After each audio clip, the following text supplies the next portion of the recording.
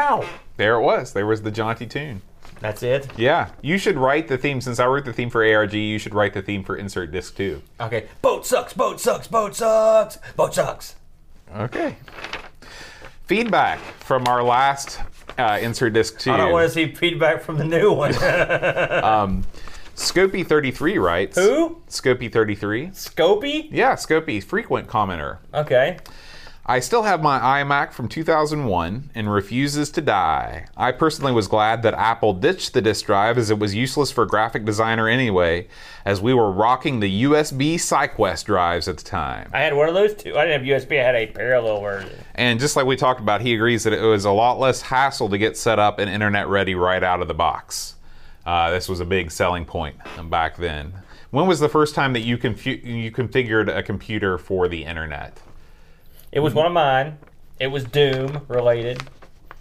Well, actually, it was for a network. It was Doom related. For the internet, which ran over the network, it was for me in Lexington. I was living with Wes and Jerry, so that would have been 90. I don't know, 96, 95, something like that. Yeah.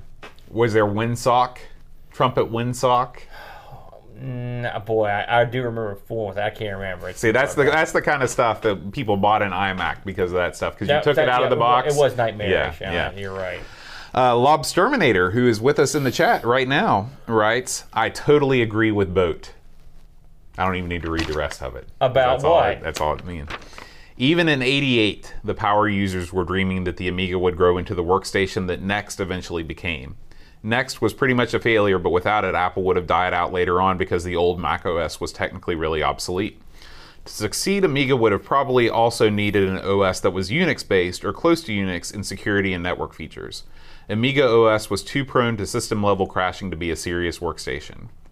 And then he says that it's the same sort of thing if Apple had not gotten beyond their normal 1 through 9, OS 1 through 9, and not made the jump to a Unix-based operating system like OS 10, they probably would have met the same fate as Amiga did. Mm-hmm. Yeah. Perhaps. I remember when NeXT that was a big deal. Oh yeah.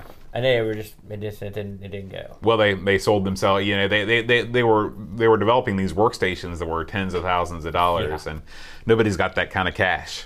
I think that Sun was their main competitor, and they could undercut them because they were so large. Sun was another one. They were the big rendering. Yeah. Silicon. The next story is really interesting. To me, that's the most interesting part of the Steve Jobs story is his years at NeXT, because it was just so weird. I think his sweaters were the most interesting story about him. He looked like a real creep. Am I wrong? Did he look? He looked like a guy. Is anyone creepier than that guy? Than Steve Jobs? Remember the Sprockets on Saturday Night Live? Now is the time when we dance. He looked like one of those guys. Just a weird, creepy. So if you wear a black mock turtleneck sweater, then you're immediately creepy? He looks creepy in the face. The sweater was part of it, but the face was part of it. He was just a weird, creepy guy. He may have been this incredible, insane genius, but he was creepy looking. You can't deny that. Look at a picture of him sometime. I've seen Steve Jobs' face before as a former Apple employee. Anyone in the chat room that's ever seen this guy, you tell me if he's not creepy. I guarantee that he is. Creepy dude. So what else you got? We move on. Wezer. His first name Wes, last name Zer. Wes. Yeah, he says, I think if the Amiga was still dominant, Microsoft would have somehow insisted on implementing their stuff on the Amiga, or just bought Amiga completely. What do you think the chances of that were? Microsoft buying I'd rather Amiga. it be dead than have I'd rather it be dead than have You wouldn't Microsoft like to fire up your 1200 with Windows XP loading up on the desktop? Absolutely not. In fact, that's one of the drawbacks from emulating the Amiga is it has to happen in the Windows environment. It just doesn't feel right to me. Because when I had the Amiga back in the day, I was emulating the MS-DOS. I was the boss. Okay. The worm turned. So and he says thumbs up for the Aussie, get ready for this, stubby holder, too. Of course. The stubby holder. Do you know what that is? I don't. That's your koozie. That's what they call them down under. The stubby holder. This was a gift. Yeah, it was a gift from Graham Vebke. Graham Vebke. Another man from around down We've got a lot of under. nice gifts from Graham. He's a good guy. He is a good guy. He got us this bourbon. The bourbon is gone. I use this every time. Now you'll recall. What do you remember? Why you made me start using a koozie was because I kept clanging the glass. Right now you're clang free since 2016. But I tell them I always go, "Where the hell is my koozie, Bo?" You do. You demand it, even though we no longer need the koozie because we updated our microphones. But I'm glad that it still lives on. Makes me feel like a big man if I've got the cool foreign koozie. You don't need that to make you feel like a big man. Hell, I need all I can get, honestly. So I had something that I was going to talk about. Oh, I know what it was.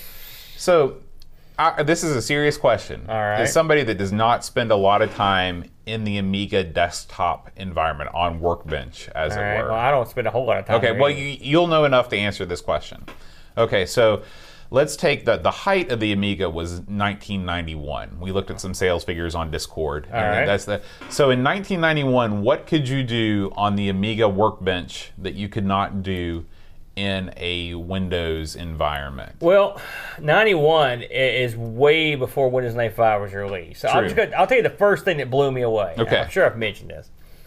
I could open up Windows OS and I could format a disk and do something else. That in itself was amazing to me. On the PC, when you're in MS-DOS, you're doing one thing. You're formatting the disk.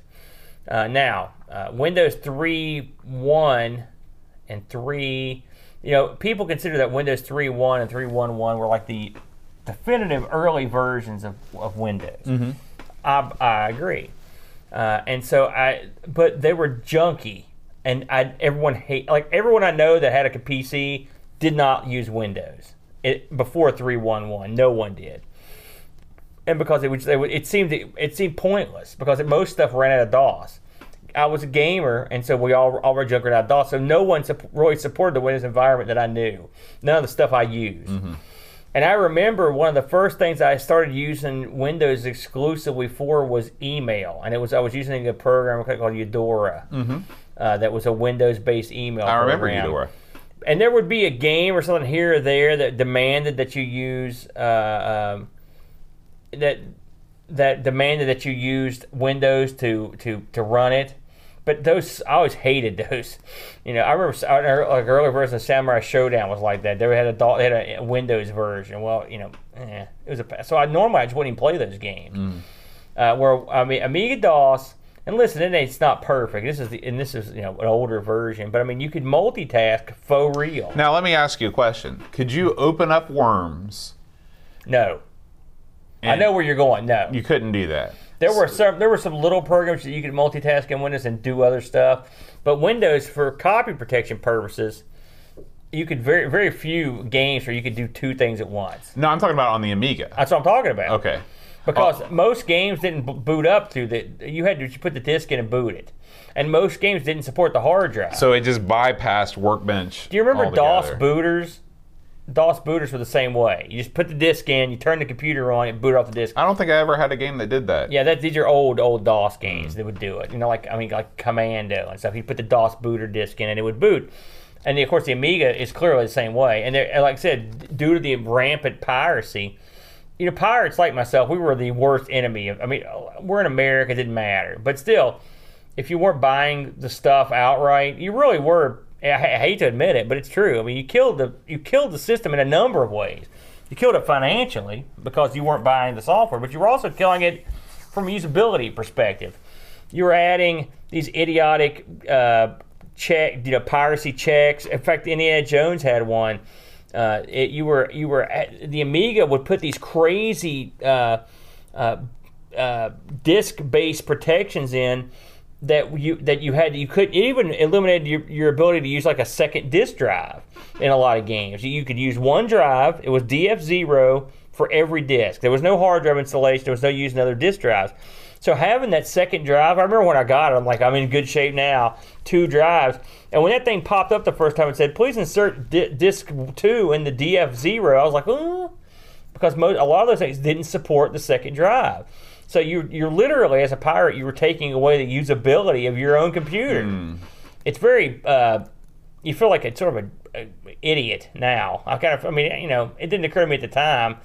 But they had to cripple your own computer to try to keep you from pirating this stuff. And the hilarious thing is, the stuff you're playing that's crippled is pirated. So not only did it not work, but it also crippled the machine. So it was double trouble. Everyone lost except for the pirated guy who didn't mind using the same disk drive over and over. So, So did you remember doing anything that was, you mentioned formatting a disk while you were doing something else. But apart from that, can you think of any other time you were actively multitasking on the Amiga? Oh yeah, absolutely. You could go online, for example, and surf BBSs and stuff like that. You could do stuff within the in the world of the OS, or play MP3, or not MP3s, but play like mod files. There was stuff. But am I going to load up like Shadow the Beast? No. You're not. Yeah, so that's interesting to me. So the Amiga games didn't run in a window the way we think about, modern PC games. Very running. few. Okay. Most of them ran. Most of them you just took the system. There was no multitasking. So effectively, what you had was a multitasking environment that you couldn't multitask on due to the. And some of it was memory constraints as well. You couldn't have the OS loaded up, and the game needed that extra memory. Right. You've got to consider that the Amiga's base memory was different over 3 or 4 different systems, and so you sort of had to cater to those different systems and their memory requirements, which that's every PC of the day. But sometimes they would do it for memory. I'm sure memory concerns were part of it too. Still, it still seemed light years ahead of what the PC guys were doing. If you compare Amiga OS to, say, an early version of Windows, I mean, the Amiga OS was pretty hardy, I think, for what I did for it. Now, I wasn't doing anything heavy, but if just the ability to do a couple of things, I didn't know what multitasking was. I came from an environment that was straight up DOS. Now, my buddy had a thing called double DOS that would let you do like 2 things at once, but it was very remedial. Now, and eventually the PC sort of caught up. They had a thing called. The PC had different versions of OS environments that weren't Windows. OS2 Warp was the IBM's entry. What about the DOS shell? The DOS shell from Windows. Yeah. The problem with the DOS shell is it wasn't after Windows 98. The DOS shell wasn't a true. There was no true DOS. It was a simulation of DOS. And so it limited what could be done. Like in early versions of Windows, when you exited DOS, you were in DOS. There was a time though where after a certain point, you were never really in DOS. Windows was still lurking around, And so it made Windows. Another thing is you got to remember back in the day, not to go too long on this, but you had a limited amount of space, hard drive space, and so now they want me to install a 7-disk program on that hard drive. All it does is just exist there. It's an operating environment. Well, you weren't too keen on it when you'd be used to running DOS. That was like a disk or 2. You loaded up, and I was like, okay, what benefit am I going to get from this? Well, it was good. Things ran slower, the games ran crappier, and nothing looked better. Why am I using this? At the time it didn't. Then eventually, and of course, this would have been you got to think in '95 the Amiga was pretty much done, and in the U.S. it was absolutely. And then here comes Windows 95. Well, Windows 95, it was a revolution. It was an evolutionary leap from 3.11, because Windows 95 was really the first modern Windows that you would recognize today. That was usable to a certain degree. So it was a pretty big deal. And then Windows was off and running at that point. Pretty much everything else was done at that point, and so you could do the multitasking stuff I could do on the Amiga. Okay, now I can do it with no problem. Right. And plus, you've got the added benefit of the speed and the more memory that you got on the PC. It's interesting because coming at it from a Mac perspective, Macs could do all of this stuff as early as the Amiga could, but there were 99% of the population had never used a Mac. And Mac, a part of the Mac situation was the price. Right. The price was. I mean, maybe this is the same thing we're talking about the BBC Microsoft. The Macs were like, and whether this is true or not, from a usability standpoint, they were sort of like the Cadillac. Oh yeah. No one could afford these especially things. Going throughout pretty much the Amiga's most of its life in the early 90s. that's when the costs really started to spiral out of control, and Apple started losing tons of money. They were still making all these machines in the States. They were always made in the United States, and they were really good machines, but they just couldn't figure out how to make them cheap enough, and that's when they really started. I never thought they tried to make them cheap. I thought they looked at their stuff like a boutique item. Oh, I still think they did. I don't think so, because when you're losing as much money as they were losing in the mid '90s, they would do anything to get those things out the door. The problem was I think they lost a lot of their base in the early days of the Mac due to the expense. Well, that and the fact that some of the early Macs, the first Mac and the Mac 2, were insanely expensive and difficult.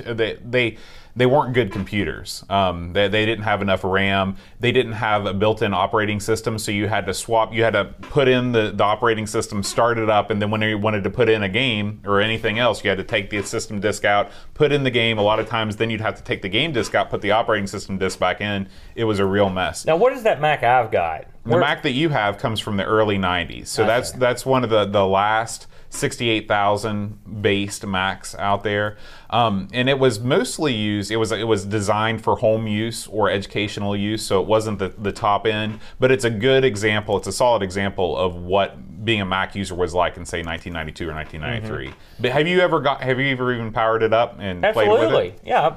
Weren't you there? Yeah, it works. Hard drive comes right up. Oh, that's great. Yeah, it works fine. That's great.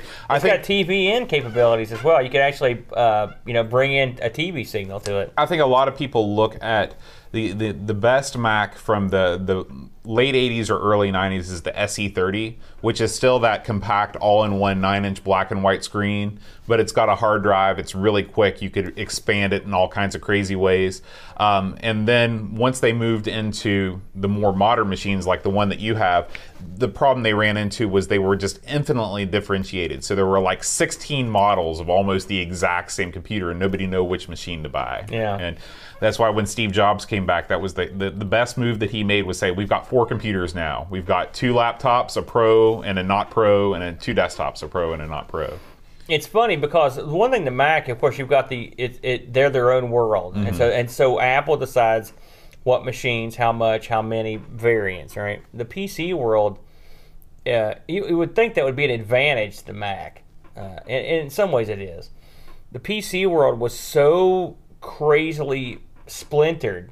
I mean, you've got a x86, mm-hmm. and let's say you've got a standard amount of memory, 4 meg at the time, mm-hmm. or whatever, maybe a 20 meg hard drive. But I mean, after that, you could have any number of audio or video cards, and for better or for worse, mostly for better, I think that one of the advantages that the PC had was the easy expandability.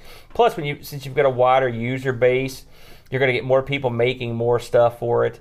But the Mac, that's why when we talked about what the Amiga would be like today, I think it would be like the Mac in the same way that there are advantages to having that closed walled garden, is that you control, and I mean the Amiga, granted they had a million wacky peripherals, mm-hmm. but when you boil it down, there's a bare minimum that every Amiga's got. There's a chipset that every Amiga at least has the bare minimum of, and so you've got a starting point. Where on the PC, you can have a PC with a Hercules card, you can have a PC with a Super VGA card, you can have a PC with an all-in-one, super card. Mm-hmm. You never knew. Did it have AdLib? Did it have Roland? Did it have Sound Blaster? Right. And so there are advantages to having a little environment to work with, but I think economically, from a market standpoint, the PC was a more attractive platform for manufacturing and for software designers, because they had they could sit games with a higher,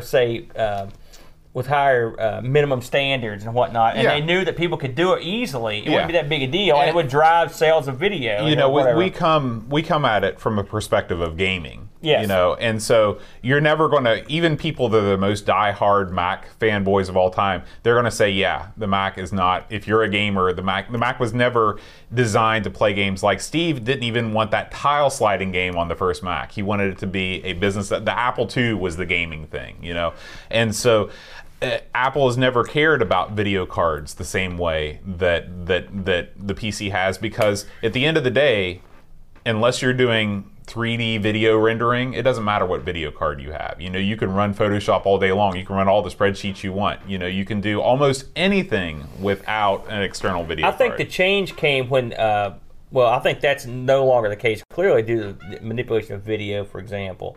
That's going to take a lot stronger. I have integrated graphics on my i3 PC, and I've rendered Amigos episodes. But you're going to run into, depending on what you're doing, you're going to run into limitations that an advanced. Listen, the current Macs have a pretty advanced video chipset in them. Oh yeah. But everything hits a wall, and if there's not the expandability there, then you get a problem. Yeah, and that's one of the. And the Macs weren't as expandable as a PC. Right. I mean. Right, but if you look at like back in the day. You know, like when was the first time that you, like on the Amiga, there's no upgrading the video card. There aren't, yeah, you can on some of the Amigas, the ones that have Zorro slots, you can upgrade the video. Okay, but but was that something that that Commodore made for the Amiga, or was it insanely expensive? Was I don't it a third know. I party don't know if Commodore ever produced anything. I'm not sure.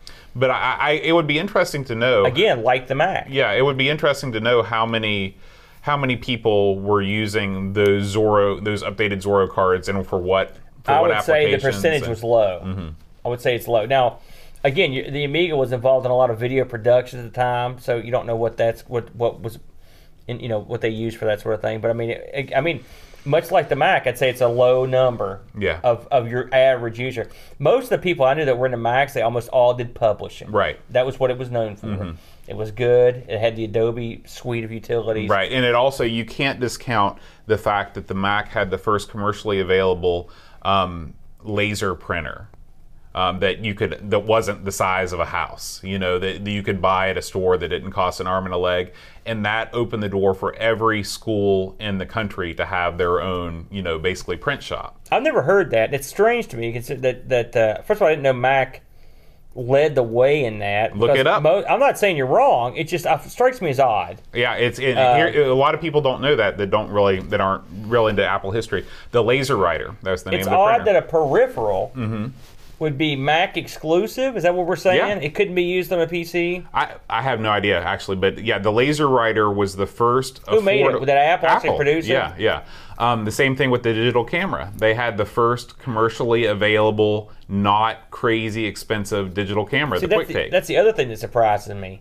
It was an Apple-based peripheral that wasn't crazily expensive. Right. If you look at LGR has reviewed both of these, and he says the exact same words because they were very reasonably priced. And it was, Apple, I guess, they have a reputation for being expensive, and some of their stuff is expensive, but I've never found them to be crazy expensive compared to the PC. I disagree with that wholeheartedly. Look at the price of just one of their computers.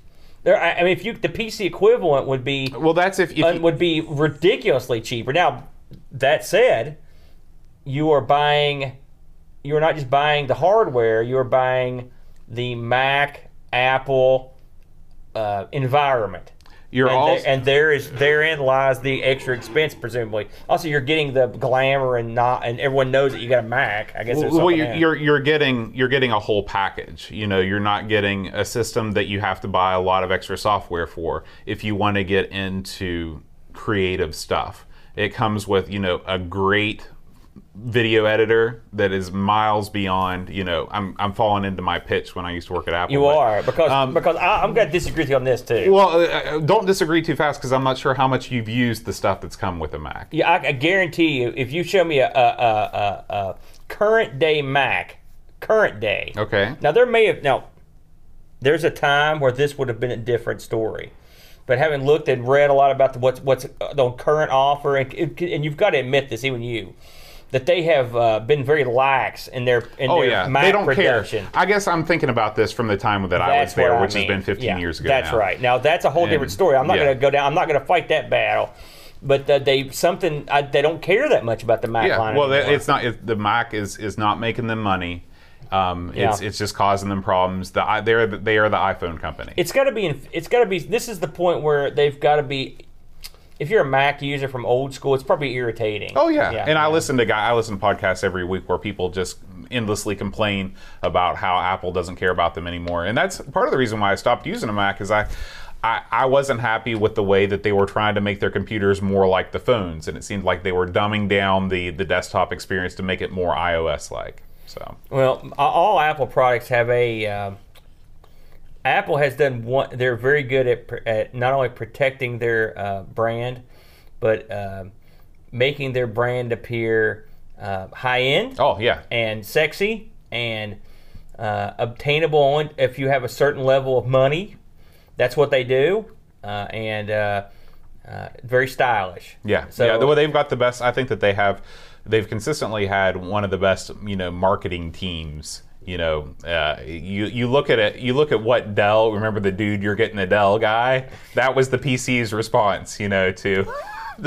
I'll tell you what. Just to summarize, I was listening. I was reading an article today about ticket sales for wrestling, and they said one day when Vince McMahon took over the WWF, they took their pricing and they started charging triple or 5 times the amount of money for the tickets, and and people were like, "You're an idiot.